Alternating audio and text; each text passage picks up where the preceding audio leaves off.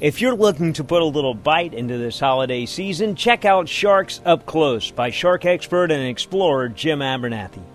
Jim has spent most of his life in the company of sharks, allowing him to get so close you'll see these animals in ways you never have before.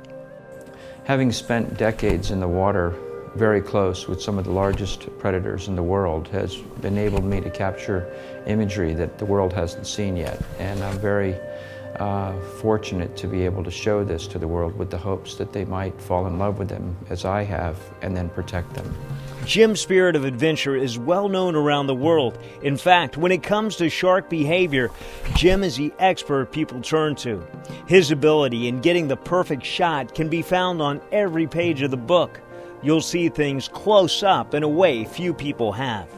Because I spend so much time in the water, my signature underwater is very low, and animals soon adjust to me and allow me to capture behaviors that very few people have ever seen. For example, I believe this is the first book that is publishing the cleaning station of the remora with the lemon shark, where the remora is actually inside the lemon shark's mouth cleaning its teeth. There's a picture in there of a southern stingray that's been attacked repeatedly by a great hammerhead. The marks on the southern stingray are alarming, just to see the determination of the great hammerhead and the fact that it actually did get away says a lot about our oceans and what's happening down there.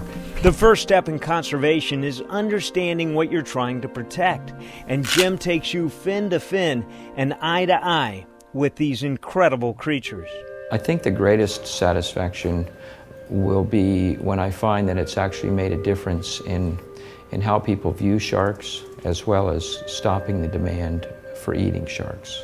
For more information on Sharks Up Close, just head over to scuba-adventures.com. I'm George Schellinger. Season's greetings from the Shark Task Force.